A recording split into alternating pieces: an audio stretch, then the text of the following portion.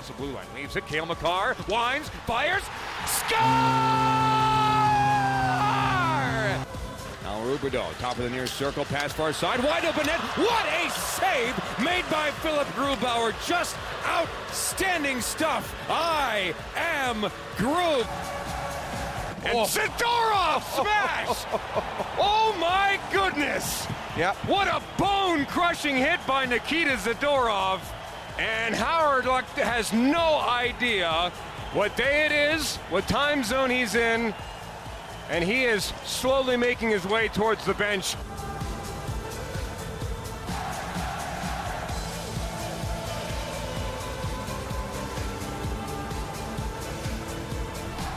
Hello and welcome into another episode of Hockey Mountain High, your go-to Avalanche podcast, brought to you by DraftKings Sportsbook, America's top-rated sportsbook app. I am your host, JJ Jerez.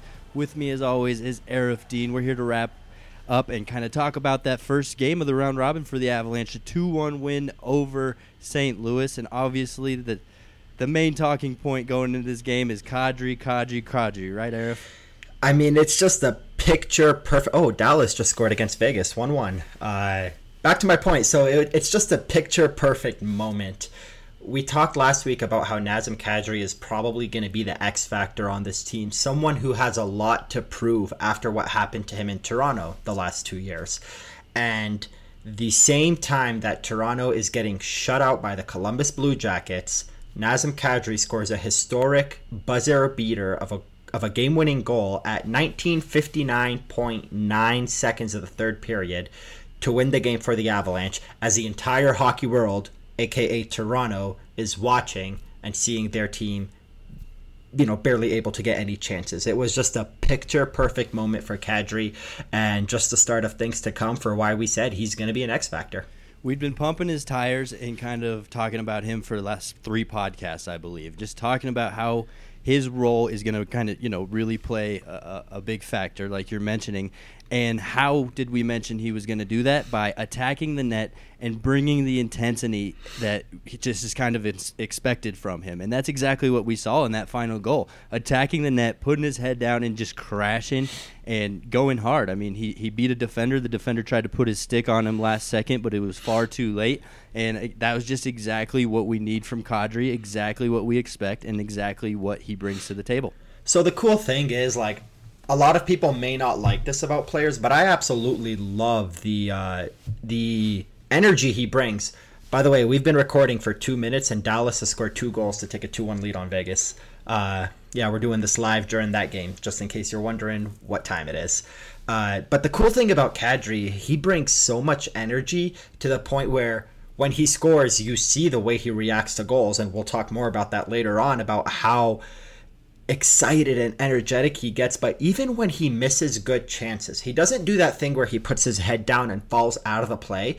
But with 41 seconds left in the third period, Kadri had that point shot in the slot where McKinnon fed him. He one-timed it. He missed what looked like to him a wide open opportunity. He missed the net wide, and he kind of quickly shuttered his arms and his head up like, are you kidding me? And kept going, stayed in the play, and then with 0.1 seconds left, he scores. And I absolutely love that about him because he's so into the game and so invested all the time. The second thing is to mention about that play.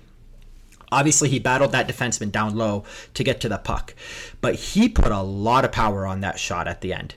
Right in front of the net, inches away from the goal line, and he still whacked the crap out of that puck. And the reason why that's relevant is because if he just went for a tap-in, he doesn't beat the clock. He would have missed it by .005. Instead, he got that .1 on the clock with the puck passing the line. So it's great time management. It's the IQ of knowing I don't have much time. I need to, beat the heck out of this puck and get it in there. And his emotion, everything about what he did in that game is exactly the reason why we've been pumping his tires for the last 3 weeks. Right. All things we've already been over, but he adds a little bit to the table of everything. He's got that knowledge. He's got the skill.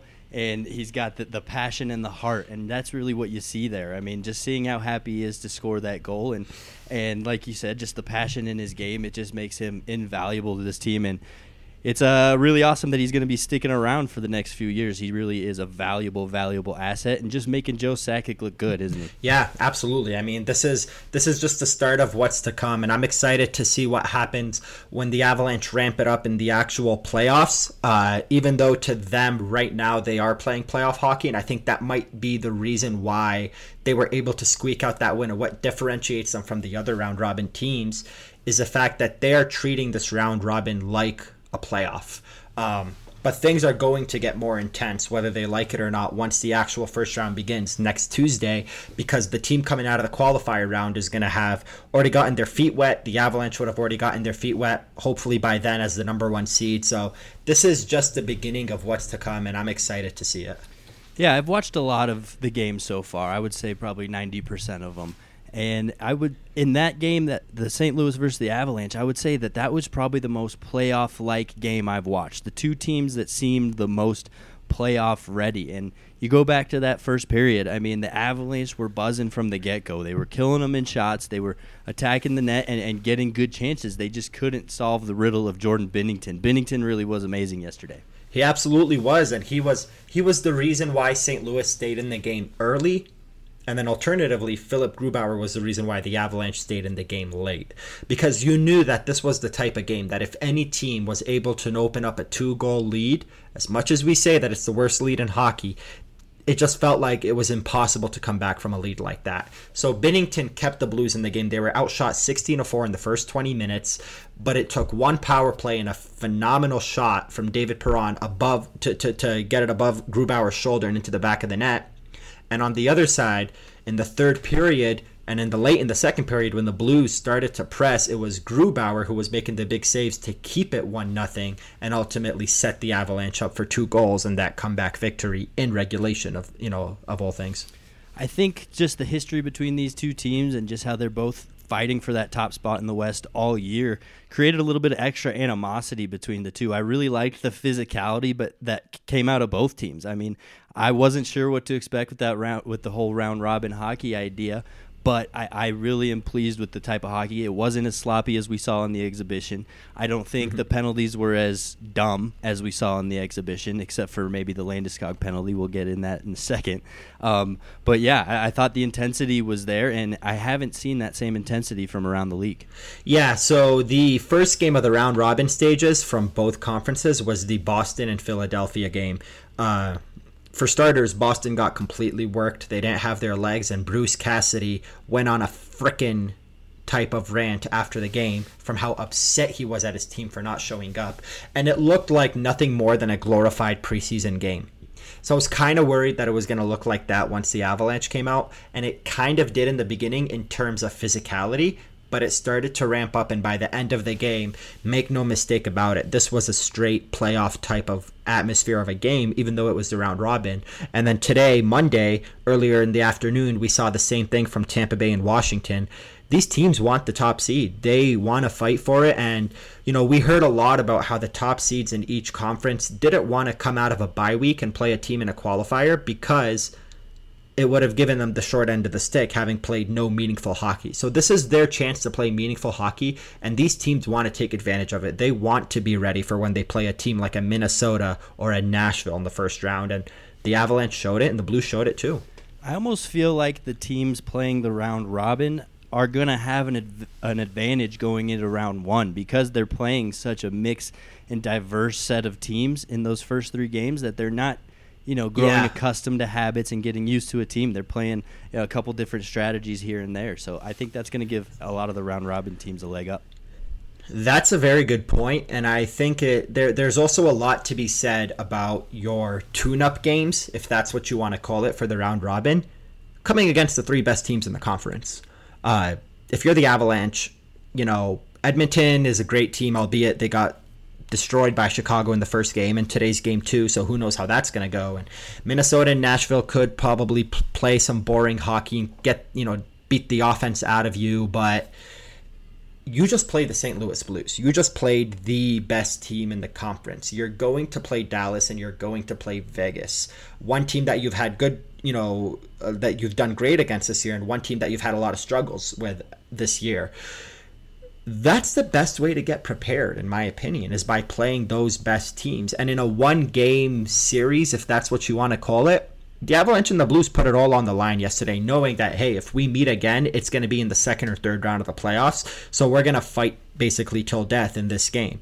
So I had never actually thought of that, but that's a great point that you bring up. Hey, thanks. I like when I make good points. Getting back to the game against St. Louis a little bit, like I said, penalties were still a little bit of an issue, considering they gave up a shorthanded goal there late in the first. But it was really not that bad of penalties. You didn't see too many dumb ones. They were hard-working penalties, except for the Landeskog penalty. I wanted to get a little bit into that.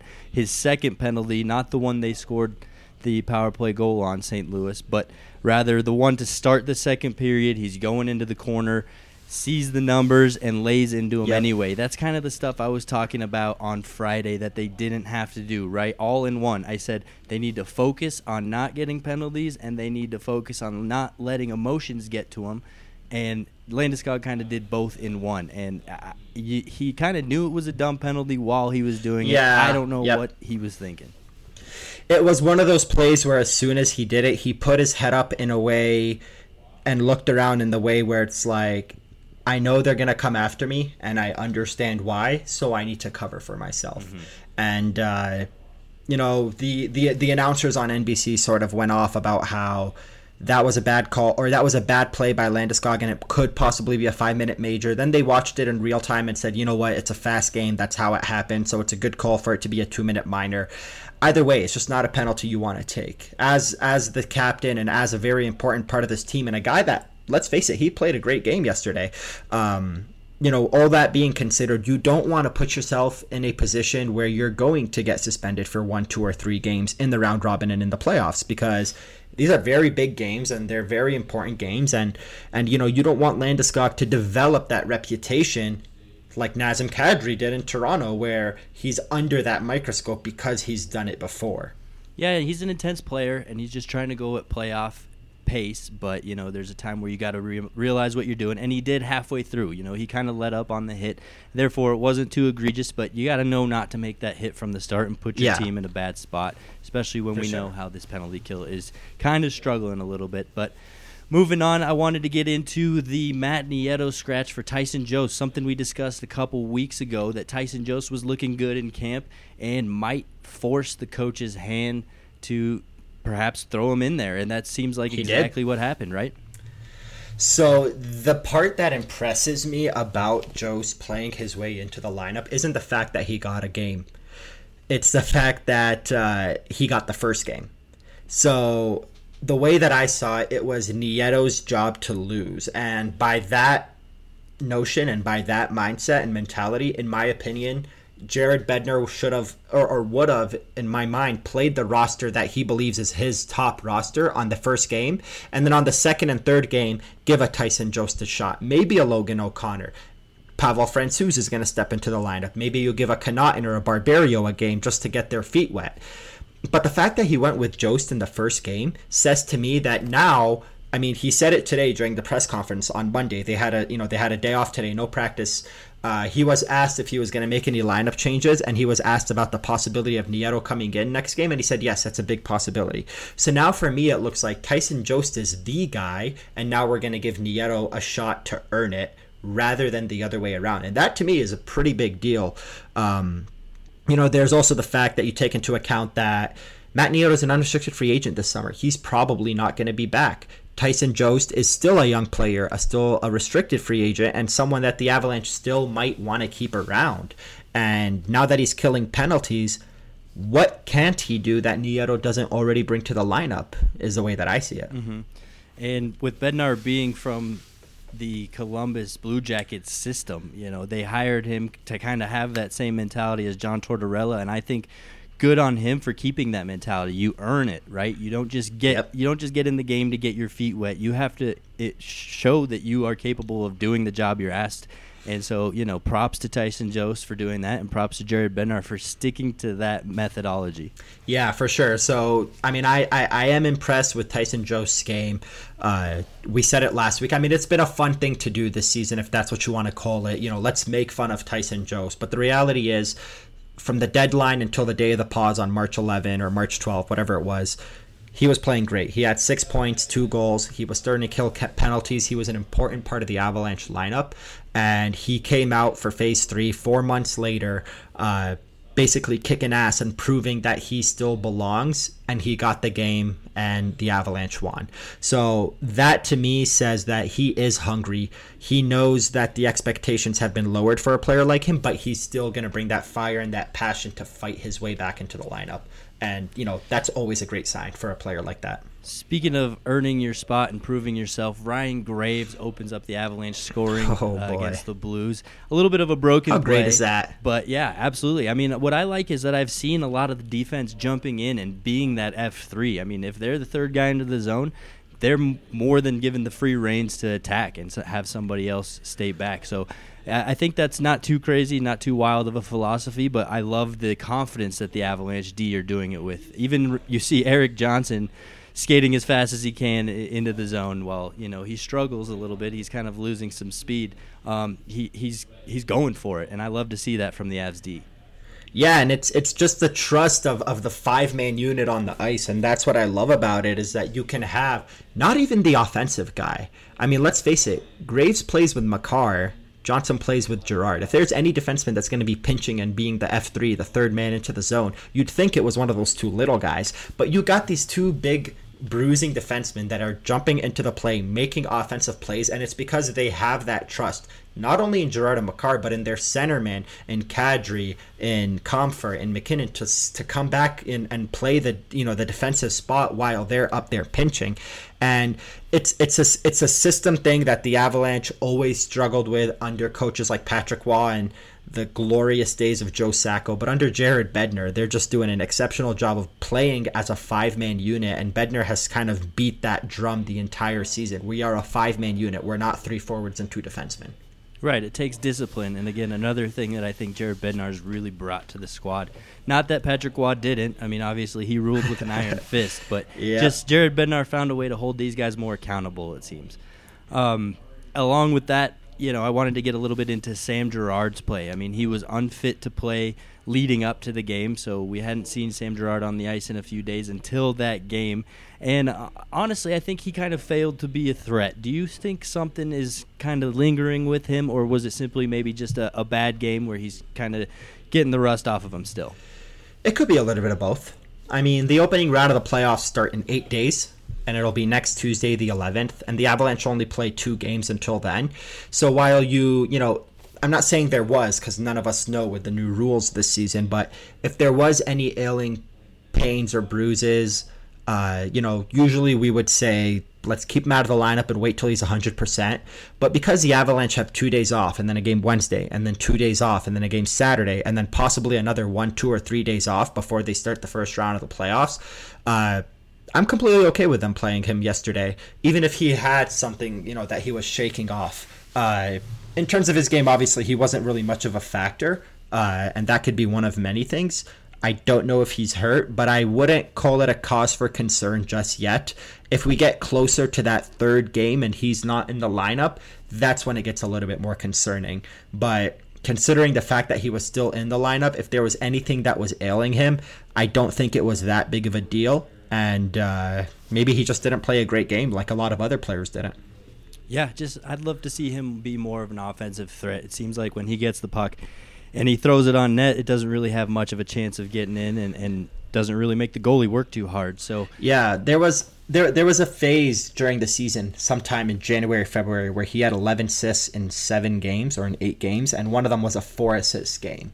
That's what you want to see from a player like Girard. He's never going to score a lot of goals, but he's the kind of defenseman that you can rely on, especially on that second power play unit. He's used as a player to dish the puck to the flanks rather than being somebody that puts it on target like Barry used to or like Makar does now.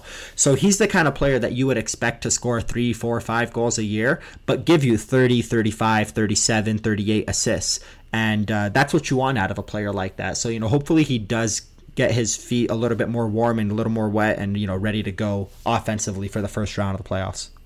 And then towards the end of the game there, we saw Jared Bednar kind of tinker the lines a little bit. What do you make of that? Is there something we should read into with that, or is it just simply experimentation? again, it's still the first game, and for me, even if it is St. Louis, it's experimentation. I would say if it comes time for the third game, with the possibility of that third game, I believe, against Dallas, with the possibility of that game being for the top seed, if you're experimenting with lines then, that means you're not confident going into the first round of the playoffs. But if the Avalanche have their line combinations and the players that are dressed for the game set in stone for that game on Saturday, the third of the round robin, that means they're ready to go. So I wouldn't necessarily read too much into it until we get to that third game. How have you been doing on your bets lately since the NHL started? Riding the unders has been a good bet. I've done that for a couple games. I don't think as much as you, because you told me you've been doing that. Pittsburgh and Edmonton were a bit of a bummer in game one. But, taking Philadelphia was a good bet. Taking Tampa Bay was a good bet. So, little wins, little losses, the usual. Positive. Same here. A little up, a little down. But that brings me to my next point. The long wait is finally over. Golf's first major of the year is this weekend. The golfers are heading to San Francisco to tee off and compete for the crown.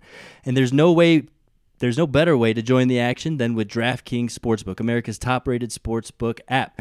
To celebrate golf's first major of the year, DraftKings Sportsbook is offering special odds and promotions all weekend long. And all new users still get a sign-up bonus of $1,000. Every day of the tournament, DraftKings Sportsbook is boosting your profits by 30%. All you have to do is opt in and place a bet. Those are those odds boosts we were talking about last week. Head to the app right now and check out all they have to offer, including player props, day-by-day action, and even hole-by-hole live betting.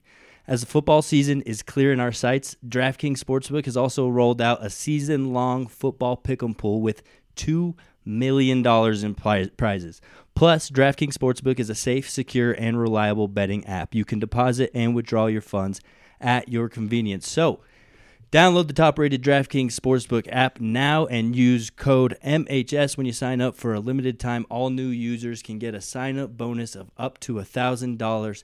That's right, DraftKings Sportsbook is going all out with a sign-up bonus of up to $1,000. Just enter the promo code MHS when you sign up, only at DraftKings Sportsbook. Must be 21 or older, Colorado only. Bonus comprised of a first deposit bonus and a first bet match, each up to $500. Deposit bonus requires 25 times playthrough. Restrictions apply. See DraftKings.com/sportsbook for details. Gambling problem? Call 1-800-522-4700. Yeah, and while teams kind of start to figure themselves out, I've been a little bit nervous to pick just straight-up winners. That's kind of why I've been riding those unders, especially since it was pointed out how frequently they were happening. So I think until some games and some players and teams get comfortable, I'm going to stick with, props and other things like that. But I wanted to talk about those odds boosts. I hit mine last week. Remember where I said you put down 20 to win 100? Yep. I had a buddy that I was talking to about that same odds boost. He doesn't use DraftKings, and he was so sad that he couldn't get a sweet odds boost like that. So those are the fun parts about DraftKings, and honestly, if it wasn't for that odds boost, I'd probably have to re-up my account. So download DraftKings. It's amazing if you haven't already. Moving on, it's time to look ahead at the game against Dallas. That'll be game 2 of the round robin for Colorado. As you kind of touched on, Dallas was 3-0 against the Avalanche this year. Does that worry you at all going into this game? Not at all. This is a new season, and it always will be a new season when it comes time for the playoffs, and ultimately this year is even more unique because of the pause in the middle of it. You got to remember last year the Avalanche, I believe, were swept by both Calgary and San Jose in the regular season, and they ended up going 7-5 in the playoffs, obviously beating Calgary in 5 and losing to the San Jose Sharks in a very close game 7-game series. So I wouldn't be too worried about it. But also at the same time, Dallas right now does have a 3-1 lead on Vegas. Almost made it 4-1 there. So it looks like that game might be the one for all the marbles. That's the game that the Avalanche need to win in order to control their own destiny, because a loss there means they might give Dallas an opportunity to go 2-0, and then their destiny is not only in their hands, it's in the hands of Dallas needing to lose to a St. Louis. Dallas has been so up and down all year long, but they do have a decently strong team. What worries me, and I think I said this on the Friday podcast, but I'm going to say it again, is it depends on who's in goal. I mean, I think Ben Bishop is the type of guy that gives Avalanche fits, and when we saw with Jordan Bennington, when the Avalanche are facing a good goaltender, top maybe 8, they really have a hard time and they get snake bitten. And you saw that against Binnington, and we've seen that in the past against Bishop. Heck, we've even seen Anton Khudobin give the Avalanche a tough time. So it really depends on who's in goal and how they're playing. Obviously, I'd rather see Khudobin for the Avs' sake, but yeah, I think that's the biggest key for the Avalanche is can they beat the goalie.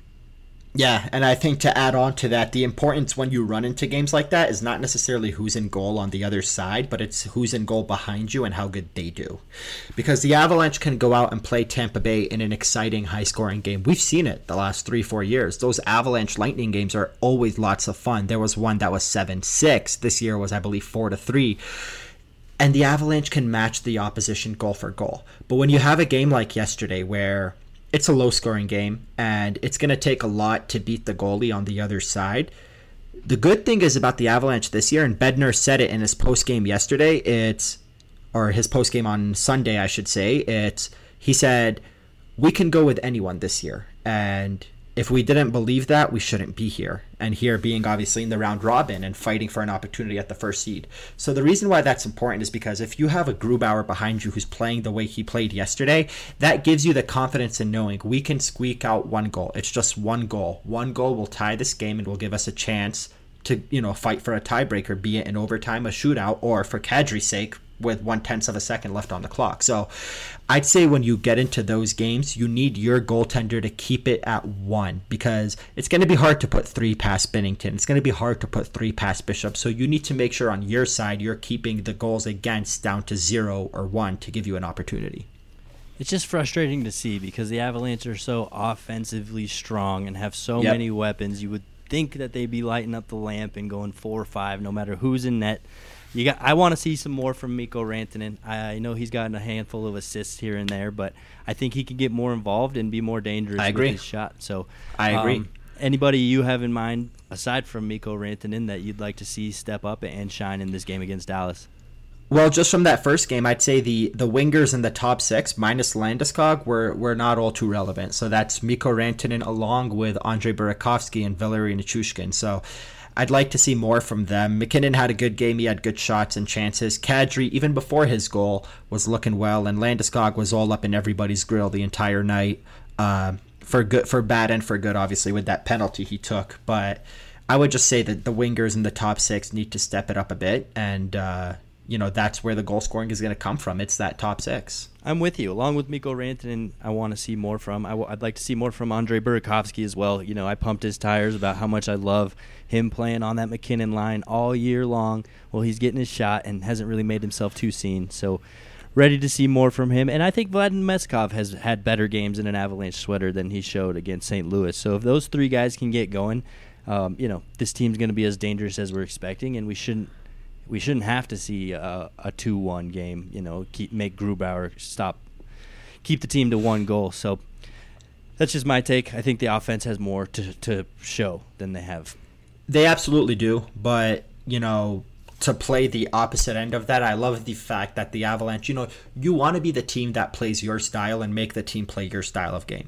But it's not always going to happen. Sometimes you're going to get caught in a game against the Islanders or yesterday against the Blues where you're playing their type of hockey. You want to be able to win those games. When the Islanders sucked the life out of the Avalanche, they beat the Avalanche 1-0 and Varley shut out his former team earlier this season. The game yesterday was a game where the Avalanche were sucked into this game style that necessarily isn't their top style of play, but they still managed to squeak out a victory. And that's the difference this year compared to past years, is that the Avalanche are in every single game. I mean, even going back to the Patrick Waugh years, even going back to Joe Sacco, every time the Avalanche played the Blackhawks, and that was the team to beat because they were winning so many Stanley Cups at the time and making the playoffs every year, they always played the Blackhawks good. They always scored a lot of goals, and Varley always shut them down. And that was because Chicago controlled the style of play, and Colorado's style matched up with Chicago. Whenever they would play teams that played a defensive style, a.k.a. the Kings or the Ducks or whatever it may be, they were always beat. They were defeated every time. You can't go to California without expecting the Avalanche to lose 2 of 3, possibly 3 of 3 games. So I like that about the team this year. They are in every single game, no matter the style of play, no matter the team they're playing against. And that speaks volumes to not only their depth, but their coaching and their discipline. I just think if you look at the first 15 minutes of that game against the Blues and the last 8 minutes or so, the Avalanche imposed their will. They flipped a switch and were really just the stronger team and were getting a lot of pucks to net and dangerous ones too. I just think if they can somehow put that together for a whole 60, we're seeing a Stanley Cup bound team. But, still got some kinks to work out, I think. Yeah, for sure. And I mean, Bednar mentioned it in his post-game press conference yesterday. He said there was a few players that he'd like to see do better. He didn't want to name who, but, I'd imagine it probably was those top 6 wingers minus Landeskog. I'd imagine it probably was Pierre-Edouard Bellemare, who had a couple of bad giveaways in the third period. So when despite all of that, Nemesnikov, Comfort, Donskoy didn't really have much going on offensively, but despite all of that, they defeated the defending Stanley Cup champs and the best team in the Western Conference. And that says a lot about this team. So I completely agree. If the Avalanche play their type of game, there's really no stopping them. Not in the Western Conference, at least. The Avalanche can beat any one of these teams on any given night if they play their game. And we'll be back Wednesday night just to follow up that game and hit you with a little bit sooner of a recap. But moving on, I just want to look around the NHL and kind of just ask you simply, what are you noticing with this strange tournament that's going on? Is there anything that you're liking, disliking about the way games are run? I love it.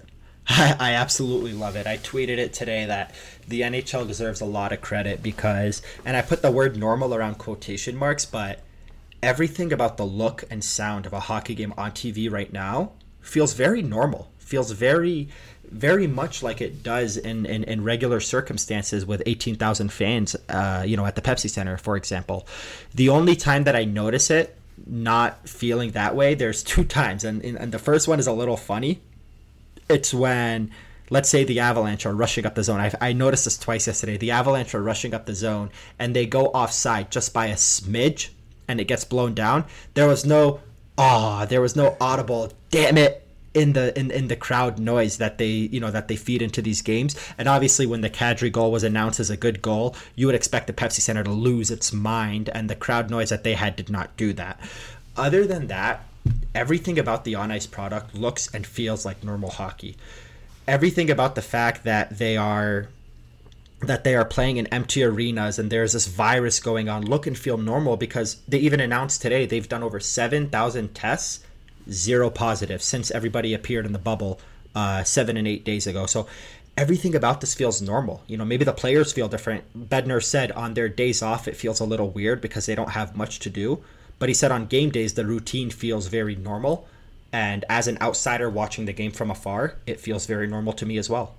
I have one complaint, and it shouldn't be that big of an issue, but it bothers the hell out of me. And that's the goal horn for the visiting team. Quote-unquote visiting team. So, I had a discussion about this yesterday. And the only thing that I could think of, and it's for good measure, it's the fact that because it's an empty arena, you don't want absolute silence after a goal. So as much as they're going to keep this and make it sound like it's, like for example, yesterday the Avalanche were the quote home team. They had the dilly for the power play. They had the Mario mushroom when the Avalanche killed a penalty. Everything about it sounded like a Pepsi Center game, except the one thing that they made that they were willing to let loose is the fact that when the away team scores, they're going to play their goal horn just to not have that absolute silence. And I get that it's a weird thing, but I think that was the reasoning behind it. I think mentally, like especially in Chicago's case, you hear that goal song, it pumps you up a bit. It gets you fired up and kind of shifts momentum. When you're supposed to be the road team, you're not supposed to be getting momentum shifted your way. So that's the main reason I think about it. But other than that, I think the players are loving the bubble. It's got to be nice for them to go out to dinner and not be bothered by any fans. I mean, I know Avalanche players don't have that problem too much, but for Canadian guys in Edmonton, probably get recognized a lot more often than they would in Colorado. So I'm sure the players are loving it. They might be sad to have to leave. They're probably just having a blast together, hanging out, just like the old junior days. Yeah, and I want to make 2 points about that. For starters, going back to the in-game experience, I love the NHL sense of humor. They still have the announcer put up the attendance, and it's today's attendance 0. Thank you for watching from home. And I absolutely love that they put that graphic up on the Jumbotron. And the second thing is, as weird as this may sound, and I know I may be getting ahead of myself because it's only been 1 week of tests, but there was a lot of talk about the safety concerns of bringing the players into this bubble and contracting the virus. With the way things are going, if I'm a player at this point, I feel safer in the bubble than I do in my home community. And I kind of feel like, hey, for the next 3 months, I'm away from this bubble. I'm away from giving it to my family or them giving it to me. I feel safer doing this for 2-3 months than I would have staying at home for 2-3 months. And that's just kind of a weird, interesting take, because these bubbles are working so well. And I say these bubbles because the NHL has 2, the NBA has 1, and all of them are working really well. Yeah, I was thinking yesterday about how sad it would be from a player's standpoint. You know, you got your clothes all over your hotel room, a sock hanging from the TV, and all of a sudden you're eliminated and have to pack up and leave the bubble and go home. That's just going to be a sad feeling for any team that gets eliminated no matter what point. It's like, this whole bubble experience is done. And for the Rangers, they could be home in the next 48 hours because they're down 2-0. So, it could be that quick. Obviously, the Avalanche have at least a week guaranteed with the round robin before they start the playoffs. But, yeah, it's a unique situation, and it's working so well. And knock on wood, hopefully it stays that way. Yep, and wrapping up the show here, we're, of course, giving you a shorter show because we're bringing multiple. We're going to be hitting you after every single Avalanche game. So as we do every episode, here goes the 3 stars of the week. Mile High Sports 3 stars of the week, brought to you by DraftKings Sportsbook, America's top-rated sportsbook app. Star number 3. That goes to whoever gets credit for taking that picture of Nazem Kadri scoring that game-winning goal. I loved it because you see the face on Ryan O'Reilly. You see the face on Gabe Landeskog. Yeah. You see the elation on Kadri's face, and then you can see in the background there's the scoreboard and the clock, and you just see everything just an going. Excellent photo. Just perfectly placed camera. I love that look on Landeskog's face of oh my God, is it in? And the look on O'Reilly's face of, oh my God, it's in. And the look on Kadri's face that it's in. The holy crap, it's in. Yeah, he had that half smirk, half smile, and there's that follow-up picture that the Avalanche posted where he's hugging up against the post with his mouth just, and his eyes are wide open. He's just elated, and it's, that's that emotion that you want to see. And I don't know if you saw this part, but the Avalanche posted a video from Ice Level that their video guy, whoever their media person that they took. Peter Aragon. I went to middle school with him. Oh, nice. So that video of Peter Aragon at the glass shooting that video.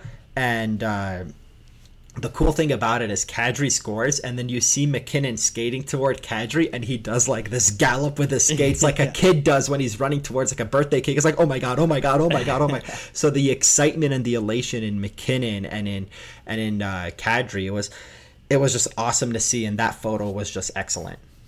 Yeah, Pulitzer worthy. I remember it reminds me of a picture that I love of Michael Jordan in his college days where he's taking a jump shot to win a game in I think it's the Final Four against Georgetown. You see Patrick Ewing there. You see a couple other NBAers. You see the scoreboard in the background. What you're talking about. Just tells you a story in one image, right? So that picture was captivating. It definitely blew up Twitter. I'm not sure who gets credit for that. Was it just the video rolling out of that little net cam, or is somebody actually there snapping pictures? I don't know. I'm curious. I feel like it may have been an inside the net camera.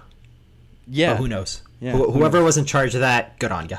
Yep, absolutely. And that brings us to star number 2. This one's an easy one, and that's Nazem Kadri for obvious reasons. He's just been tearing it up, and not to mention, what a goal. He's been all over the place. I mean, he's been criticizing the NHL for their lack of support for the BLM movement and the Hockey Diversity Club. He's scoring goals, getting in fights, just being the Nazem Kadri that we hoped for, and he's doing everything but get suspended, and that's all you want from Kadri at this time of the year. And that brings us to star number 1, and this goes to Matt Dumba. Of course, it's taken a lot of bravery and a lot of courage to do what he's done the last couple days. I'm sure it's no surprise to anybody out there what he's done, so I'm not going to break it down exactly, but I just think, he deserves a lot of praise for the nuts it takes to do what he's doing. Yeah, so he came out and gave a excellent speech before the puck drop of the Edmonton-Chicago game, and it was from the heart. He didn't have it scripted. He jumbled over his words a little bit like anybody that's caught in the emotions of the moment would, and it was greatly said. It was greatly done, and there is that connection between the NHL and the Hockey Diversity Alliance that we were talking about last week, where they were in talks of doing something together, and that's exactly what it was. It took a lot of bravery for him to do that. He kneeled during the national anthem of that game, being the Chicago-Edmonton game, and then for his game, he had a fist raised during both national anthems. And that sort of set the stage for what we saw earlier today, Monday, in the Dallas-Vegas game, when Ryan Reeves and his goaltender, Robin Lehner, were joined by Jason Dickinson and Tyler Seguin of the Dallas Stars. All four of them in their attire as starters kneeled during the national anthem. And that was just, that bravery began with what Matt Dumba did last game over the weekend. And it sort of set the stage for that. And it's an excellent thing to see. It's great to see Ryan Reeves as an African-American hockey player taking that stand. It's great to see Tyler Seguin, who was a part of pretty much every single big protest in Dallas, along with his former Stars goaltender, Marty Turco, this summer. He was part of pretty much every protest, and he backed those words today with the action of doing what he did prior to a game. So it all started with what Matt Dumba was able to do, and hopefully we see more of it, and the continuous progression of the NHL with this matter. Yeah, you can't help but feel proud for the first guys to take a knee during the anthem. I know it's tough in a hockey culture where deviating from the norm is extremely frowned upon. It also sucks, though, that it took the NHL this long, and we're kind of the last sport to really make some noise on that front. But as long as we got there, and we got there with the right intentions, and that's what I'm feeling these last few days. Finally, I feel like they're doing it with the right intentions in mind, and I hope I don't have to come back and change those words in the future. Absolutely. That being said, I think that's a good place to stop here for our wrap-up of the Blues and Avs game and the look ahead at Dallas. Again, we'll be with you on Wednesday to recap that Dallas game and, of course, look ahead at Vegas Golden Knights, who are still currently, as we record, losing 3-1 to Dallas. So we'll see how that plays out. Other than that, anything you want to say before I wrap this up? That's it from me. We are sponsored by DraftKings Sportsbook, the top-rated sportsbook app in America. Absolutely. Other than that, make sure to follow us on Twitter, like, subscribe, and comment on the podcast. Follow me at JJ of the Year. Follow Aarif at Run Right Aarif. Other than that, hockey is for everyone, and we out you.